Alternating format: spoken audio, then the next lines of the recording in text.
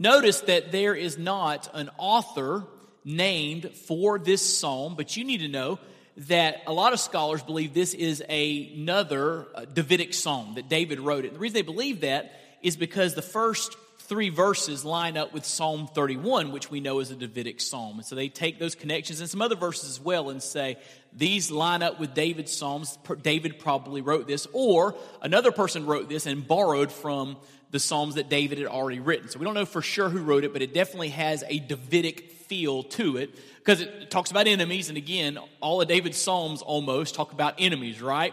And trouble. And we see the psalmist here calling out to the Lord. And what I want to do tonight is I want to give you 4 powerful prayers to pray based upon this psalm, all right? Not word for word from this psalm, even though you can take these words and use them word for word. But I think there are 4 prayers that you and I can pray that are based upon the thoughts, the truths of this psalm. So 4 powerful prayers to pray. Here's the first prayer. Oh God, help me. Oh God, help me. That's pretty simple, isn't it? Oh God, help me.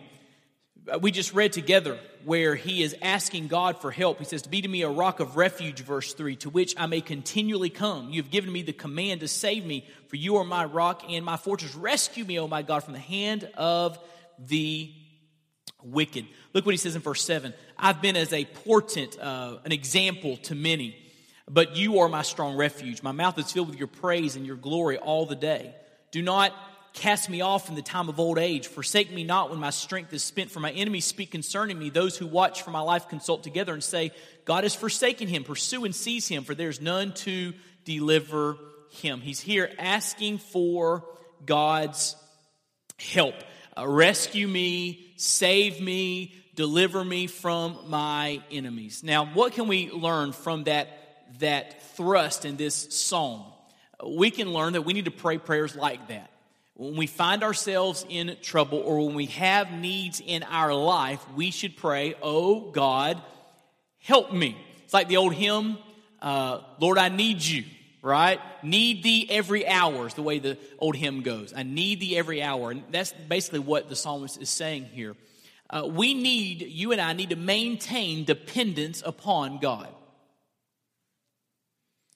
Now, I don't know about you, but there are times I think about my own life, my little small corner of the globe, and I get overwhelmed with all of the responsibilities I have. Like, I just think about, being a husband, being a dad, 4 kids. I think about being a pastor, leading a church, a great church like Longview Point. I think about being a son, being a friend. I just think about the different callings on my life and how, I'm weak. I need help. And when I think about all the different responsibilities I have and it can seem overwhelming, it's a reminder of how much I need God. And you and I should maintain dependence upon God because dependence honors God. Dependence honors God. He loves it when we recognize that we need him. And he's offended when we act like we don't need him. Do you know that? I was reading this morning in my time alone with God in Isaiah 31, I think it's 31, 32, 33, somewhere right in there. And he's speaking to Israel and he is angry. God is angry with them because instead of coming to him for help, they went to Egypt. And they tried to get Egypt to help them in a military alliance against some other enemies. And the Lord is angry. Why did you go to Egypt? Don't you know I'll help you? I'll be your helper. Why in the world would you not come to me? And so dependence honors God. Self-sufficiency angers God. Now, let's just back up for a minute. How do we know if we are dependent or self-sufficient? And one of the key markers in my life and your life has to be prayer, right? Think about this. Prayer is the ultimate expression of dependence. Because when you pray, you're saying, God, I can't handle this. I can't do this. I need some help. I'm calling in the Calvary, right? I'm coming to you for help. And when you don't pray, what you're basically saying to God is, I got it. Right? Now, none of you would never say to the Lord, I don't need you, God. But when you don't pray, that's exactly what you're saying. Right? When you're prayerless, you're just saying, I got this. I've got enough to figure it out. I'll pick myself up by the bootstraps. I'll try to do my best and kind of get through it. But when you don't pray, that is the ultimate expression of self-sufficiency. And God, as your Father, desires for you to come to Him in dependence and pray those songs. Oh God, help me. So what are some reasons that you and I are hesitant to go to God for help? At least 3 reasons. Number 1 is just pride. Right? Just pride. Verse 4, he says, rescue me, O God, from the hand of the wicked, from the grasp of the unjust and cruel man. So he had to admit, I'm not strong enough. The enemies that I have are stronger than I am. And a lot of times we don't go to God for help because we want to think we're strong enough and smart enough to figure it out, right? And pride can keep us from going to God for help. Another thing that can keep us from going to God for help is forgetfulness. Look in verse 5. For you, O Lord, are my hope, my trust, O Lord. Watch this next phrase. From my youth. Verse 6. Upon you I've leaned from before my birth. God, you were watching out for me before I was even born. He says, you are he who took me from my mother's womb. My praise is continually of you. So the psalmist here looks back and says, God, you've been good to me. You have helped me. I've needed that help, and I need your help again. But when you and I find ourselves living a self-sufficient life, it's as if we've forgotten what God has done, how God has helped us in the past. And when we forget His past work, when we forget how much we needed Him yesterday, we will be less prone to asking for help today. Let me give you another reason that we are hesitant to go to God for help. We think God is unconcerned. We think God is unconcerned. Verse 6, basically what the psalmist is saying is, God, you were with me before I was born. You know me, you formed me, you made me, you brought me from my mother's womb. You're concerned with me, little old me. And because he knew God was concerned with him, he was willing to pray. Many times you and I do not pray because we think God really isn't that concerned with what's going on in our neck of the woods. Right? You ever had this thought? God is too busy running the universe to worry about my little stuff. You ever had that thought before? Now listen, when you say that or think that, you're demeaning the power and wisdom of God. He's all powerful. He's all wise. He can handle the universe and your stuff too. Right? But there's something in us, I don't want to bother God. Listen, He tells you, come to me, ask, seek, knock. I'm your Father. I want you to come to me. And so, when we think God is unconcerned, we don't go to Him in prayer. But the psalmist here says, God, I know you're concerned. You've been with me from before my birth. I know you love me. I know you're concerned about me. I know you know me. So I'm going to bring my concerns, my needs to you. And so first prayer that we can learn to pray based upon this psalm is, oh God, help me. Listen, when was the last time you asked for God's help? When was the last time you expressed your need for Him, your dependence upon Him? It honors Him when you do. It angers Him when you don't. Or disappoints Him when you don't. As a father is disappointed by a child. Number 2, another prayer to pray when that we learn from this psalm is, oh God, my hope is in you. Look in verse 5. For you, O Lord, are my what? For you, O Lord, are my hope. Then look in verse 12. O God, be not far from me. O my God, make haste to help me. May my accusers be put to shame and consumed with scorn and disgrace. May they be covered who seek my hurt. But I will hope, there it is again, continually, and will praise you yet more and more. Oh God, my hope is in you. You know, hope is a powerful thing. And when you have it, it boosts your spirit. It keeps you It helps you to keep on keeping on. But when you are hopeless, that's a miserable place to be. And by the way, just a quick word. We are surrounded by hopelessness in our world. People are hopeless. They need to understand there is hope found in the Lord. And the psalmist here is saying, basically, God, my hope is in you. I'm surrounded by enemies, but my hope is in you. How can we have hope in our life? Well, hope comes when you know God is near. Look in verse 12. Oh God, be not far from me. Be not far from me. When you know God is near, no matter what you're going through, that gives you hope, right? Hope comes when you know God is strong. Look in verse 15. My mouth will tell of your righteous acts, of your deeds of salvation all the day, for their number is past my knowledge. With the mighty deeds of the Lord God I will come. I'll remind them of your righteousness alone. And so he's speaking here of God's might, his strength. He's speaking of God's power, which is limitless. He's omnipotent. And hope comes when you know God is strong. In other words, no matter what you're going through in life, you know God's big enough to handle it. Amen? Third, hope comes when you think of God's help in times past. Verse 20, look what he says. You who have made me see many troubles and calamities will revive me again. From the depths of the earth, you will bring me up again. You will increase my greatness and comfort me again. So the psalmist looks back and says, you've helped me there, you helped me here, you helped me over there.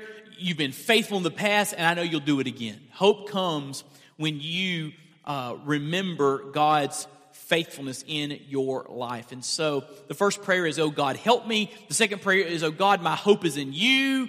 A third prayer is this. I want to spend a little time here. Oh God, I care about the next generations. Use me. Oh God, I care about the next generations, those coming behind me. Use me. Look in verse 15. The psalmist here says, my mouth will tell of your righteous acts, of your deeds of salvation all the day, for their number is past my knowledge. With the mighty deeds of the Lord God, I will come. I will remind them of your righteousness, yours alone. O God, from my youth you have taught me, and I still proclaim your wondrous deeds. Now watch this. So even to old age and gray hairs, O God, do not forsake me. Why? Until I proclaim your might to another generation, your power to all those to come. What a powerful perspective. The psalmist here basically says, God, I want you to keep on helping me to be strong so that I have time and wherewithal to share the knowledge of you with those coming behind me. Oh God, I care about next generations. Use me. Why should we seek God? Now think about this. For help, healing, and strength as we age. How many of you have ever shared a prayer request concerning your health? Raise your hand. Yeah, all of us in here. How many of you have ever asked God for physical strength as you age? You may ever ask God for physical strength? Have you ever thought why we do that? Why do we want God to heal us? Why do we want God to help us? Why do we want God to give us strength? Well, the psalmist here says this, I want you to give me strength so that we can pass on the knowledge of God to those who come behind us. So not just heal me so I can feel better, but heal me so I have more time to make much of you. Heal me so I can tell others, the next generation, of how good you are, of how righteous you are, of how holy and faithful you are. God, give me that healing. In other words, we should ask God for strength and for healing with a purpose. Not just so I can feel better, but so I can be used by you to tell others about you, particularly the next generations. Let me tell you what I see in American Christianity today. I see a frightening lack of concern for the next generations. A lot of what's going on in churches today is, hey, how can I be more comfortable? How can I have my preferences met? And as long as I'm comfortable and my preferences are met, I don't really care too much about the young folks. And that attitude is frightening. Because if the older generations aren't telling the younger generations about Jesus, who is? They're not getting it from the media. They're not getting it from the political realm. They're not getting it from most of their sports heroes. Where are they getting it from? It's got to come from us, right? Those who know the Lord and have a desire to pass on that knowledge to the next generations, the millennials and the Y generation, those coming behind us. We should have that desire to tell them about the one true God, how good He's been to us, how good He will be to them. Now, let me show you a picture of this lack of concern found in 2 Kings. Look in 2 Kings with me. 2 Kings chapter 20.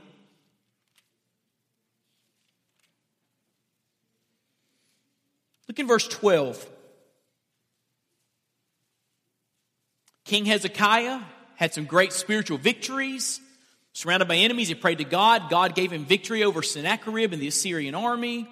He was about to die. He prayed. God gave him more time. So there's some real highlights in his life. But look what happens in verse 12. At that time, Merodach-Baladan, the son of Baladan, king of Babylon, sent envoys with the letters and a present to Hezekiah, for he heard that Hezekiah had been sick. And Hezekiah welcomed them, and he showed them all his treasure house, the silver, the gold, the spices, the precious oil, his armory, all that was found in his storehouses. There was nothing in his house or in all his realm that Hezekiah did not show them. Then Isaiah the prophet came to King Hezekiah and said to him, "What did these men say? And from where did they come to you?" And Hezekiah said, "They have come from a far country, from Babylon." He said, "What have they seen in your house?" And Hezekiah answered, "They have seen all that is in my house. There's nothing in my storehouses that I did not show them." Then Isaiah said to Hezekiah, "Hear the word of the Lord. Behold, the days are coming when all that is in your house and that which your fathers have stored up till this day shall be carried to Babylon. Nothing shall be left, says the Lord. And some of your own sons who shall be born to you shall be taken away, and they shall be eunuchs in the palace of the king of Babylon." Now, what's the big deal here? Why is judgment coming to Hezekiah's household? Because Hezekiah was exhibiting a certain level of pride in showing the envoys from Babylon all his things. And probably what he was doing was showing them his greatness, not the greatness of God who blessed him. And God speaks a word of judgment through Isaiah. So look at Hezekiah's response. Now remember what he just said. Your sons are going to be affected. Your descendants are going to be taken to Babylon as judgment. Look what it says in verse 15 or in verse 19. Then Hezekiah said to Isaiah, "The word of the Lord that you have spoken is good." What? Good? For he thought, why not, if there will be peace and security in my days? Wow. Long as I can live my life out comfortably, I'm not that concerned about where my kids are going to spend their life. I'm not concerned about them going to Babylon. Long as it doesn't affect me, I don't care about them. A frightening lack of concern for the next generation. That's striking. He would have that kind of attitude, not caring about his own sons. Psalm 71, God, would you give me strength? Don't forsake me. Rescue me from my enemies so that I can tell the next generations of your strength and your might, your strength and your power. James Montgomery Boyce says this, "For not only did he look to the past to remember God's goodness and faithfulness to him over the many long years of his life, he also looked to the future in terms of the work yet remaining to be done. He knew," now watch this, "if God had left him in life and had not yet taken him home to be with him in glory, it was because there was work to do." Everybody look at me for a moment. The reason you woke up this morning is because God has work for you to do. When your work's done, you're going to be in heaven. As soon as God's ready, He's going to take you on to heaven. Amen? And heaven's better than here. That's why Paul said, to live is Christ, to die is gain. If I live longer, I get to serve Jesus more. But if I go to heaven, I go to heaven. Heaven's better than here. But if you're here, if your heart is beating, it's because God has work for you to do. And if your work, your focus is not on the next generations, then you're missing what God has for you. You're missing a major emphasis in the Bible that we take what's been given to us and we pass it on to those coming behind us. The old Steve Green song says, may all who come behind us find us faithful. May the fire of our devotion light their way. May the footprints that we leave lead them to believe, and the lives we live inspire them to obey. May all who come behind us find us faithful. Do you want God to use you for the next generation? I heard a pastor say this past week, John Avent. As a matter of fact, John Avent's preached here before. And John Avent said, I have a really simple goal in life. He said, my goal is to live until I'm at least 80. He said, when I'm 80, my goal is to be a member of a church where I hate everything except the Word of God. It's so different than what I'm used to and accustomed to. It's so focused on other generations that I'm uncomfortable there. But the Word's being preached and people are getting saved and generations are hearing the gospel. He said, that's the kind of church I want to be in when I'm 80. I thought, that's kind of a cool goal, isn't it? What if you're in a church where nothing's familiar but people are getting saved? Would that be okay with you? What if publication dates of songs is just not that big of a deal? Right? Can I remind you this? Talking about old songs. There was a time when Amazing Grace was a new song. Right? I mean, it's been around for a while, but there was a day when someone sang it for the first time in church. I bet there are people saying, I don't like that new song. That Amazing Grace. Right? I mean, all the old songs were at one time new songs. Somebody had to write them. Somebody had to sing them for the first time. And a lot of the songs that you're singing now that are new songs, I don't like that new song. Guess what? 50 years from now, they're going to be singing it. It's going to be a church favorite. Right? And so listen, the focus should not be on publication dates or my preference. Focus should be on, am I being afforded the opportunity to sing Christ-honoring, biblically based lyrics that honor God and express to Him how great He is? And if you're getting that opportunity, you're in a good church. And hey, you're in a good church. Travis does a great job giving us songs to express our love to Jesus with. And so, listen, I got preferences. You got preferences. If you saw my playlist on my iPhone, you'd be astounded by some of the things I listen to. All right? And if I was in your vehicle listening to your stuff, I'd probably be astounded at what you're listening to. We've got different backgrounds, different stuff. But listen, where's your focus? It needs to be on the next generation. That's why you're here, to pass on what's been poured into you. Claire shared with me a story from the Bible study that she's involved in on Wednesday mornings with our women's ministry here. And it was about a lady named Miss Brown. Some of you if you're in the morning Bible study, you've heard this. But Miss Brown was a faithful Christian senior adult in her church. She had been in that church for decades. She'd been to every Bible study. She was there every time the doors were open. She'd been to every Bible conference, every revival. I mean, Miss Brown, she was a Bible scholar. She had so much Bible poured into her. And finally, the pastor went to the women's ministry leader, listen to this, and said, I don't want Miss Brown in any more Bible studies. Don't sign her up. Don't sign her up. He said, I want her teaching somewhere. So they put Miss Brown in a girls' teenage Sunday school class. This senior adult. And she began just to teach those girls and answer their questions and share life experiences and love on those girls. And something dynamic began to happen. Her class began to grow, and she marked so many young ladies' lives that when you had Miss Brown for a teacher, when you were through that class, you were known as a brownie. A brownie. Why? There'd been so much poured into her. It was time for her to pour out some of that onto somebody else.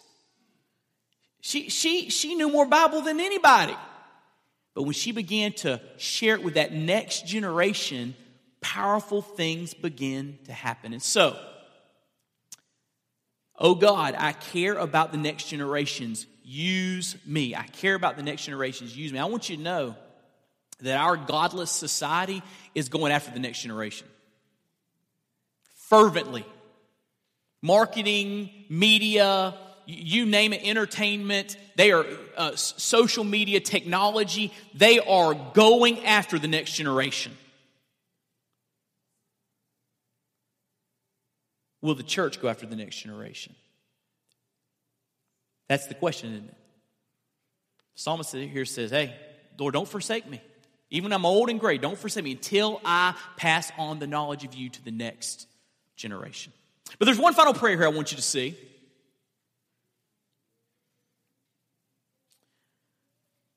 First prayer, oh God, help me. Oh God, my hope is in you. Oh God, I care about the next generations. Use me. But fourth, oh God, I will praise you continually. Look back in Psalm 71, verse 6.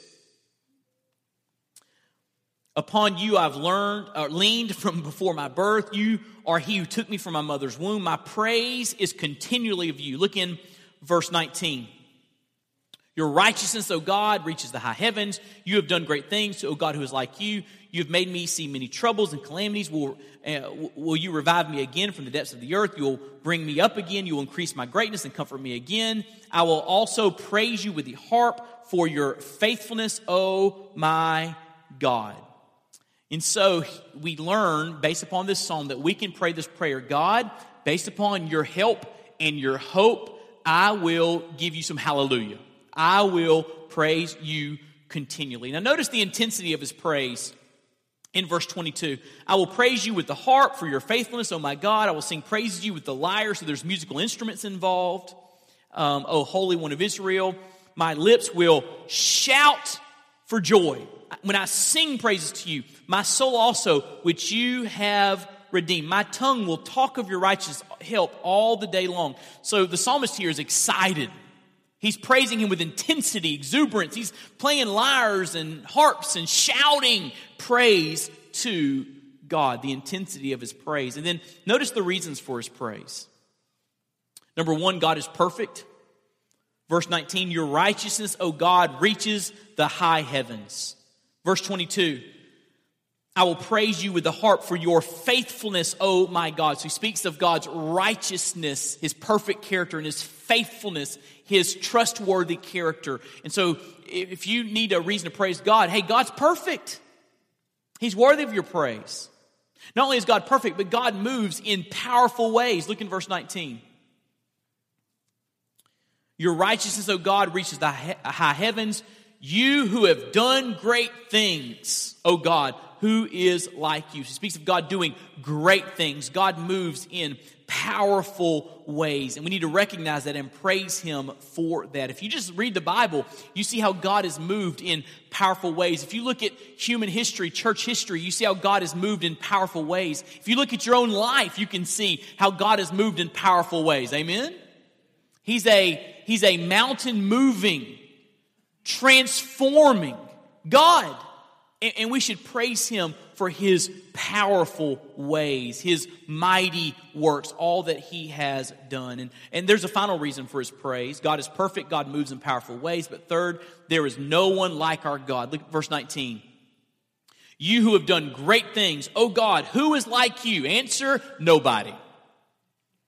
Nobody. God's the only one who is perfect and omnipotent and creator and redeemer. There's no one like him. He deserves our praise and all of our praise and our worship. So those are the reasons for his praise. So when you read Psalm 71, hopefully it's an impetus, it's an encouragement for you to pray. The psalmist here is crying out to God. And it gives us some guidance into the kind of prayers we need to pray. Oh God, help me. Oh God, my hope is in you. Oh God, I care about the next generations. Use me. And oh God, I will praise you continually. I love the passage where Jesus rides in to Jerusalem on Palm Sunday, and people are crying out, Hosanna, blessed is he who comes in the name of the Lord, and they're saying things about him that would indicate they believe he's the Messiah. And the religious leaders who did not believe he was the Messiah, they come to Jesus and say, you need to tell them to stop praising you. They're calling you the Messiah. And Jesus said, don't you know that if they weren't crying out, the rocks would? I'm going to get my praise. I'm going to get my worship. And you know what I think about that? I don't want a rock doing my job for me. God has helped me. God is my hope. God has done so much in my past, in my present. I know he's going to do something in my future. He deserves my praise. I'm going to give him my praise. I'm going to give him my worship. He's worthy of it all. Oh God, I will praise you continually. So, lots of good stuff in Psalm 71. I hope you've been challenged and encouraged.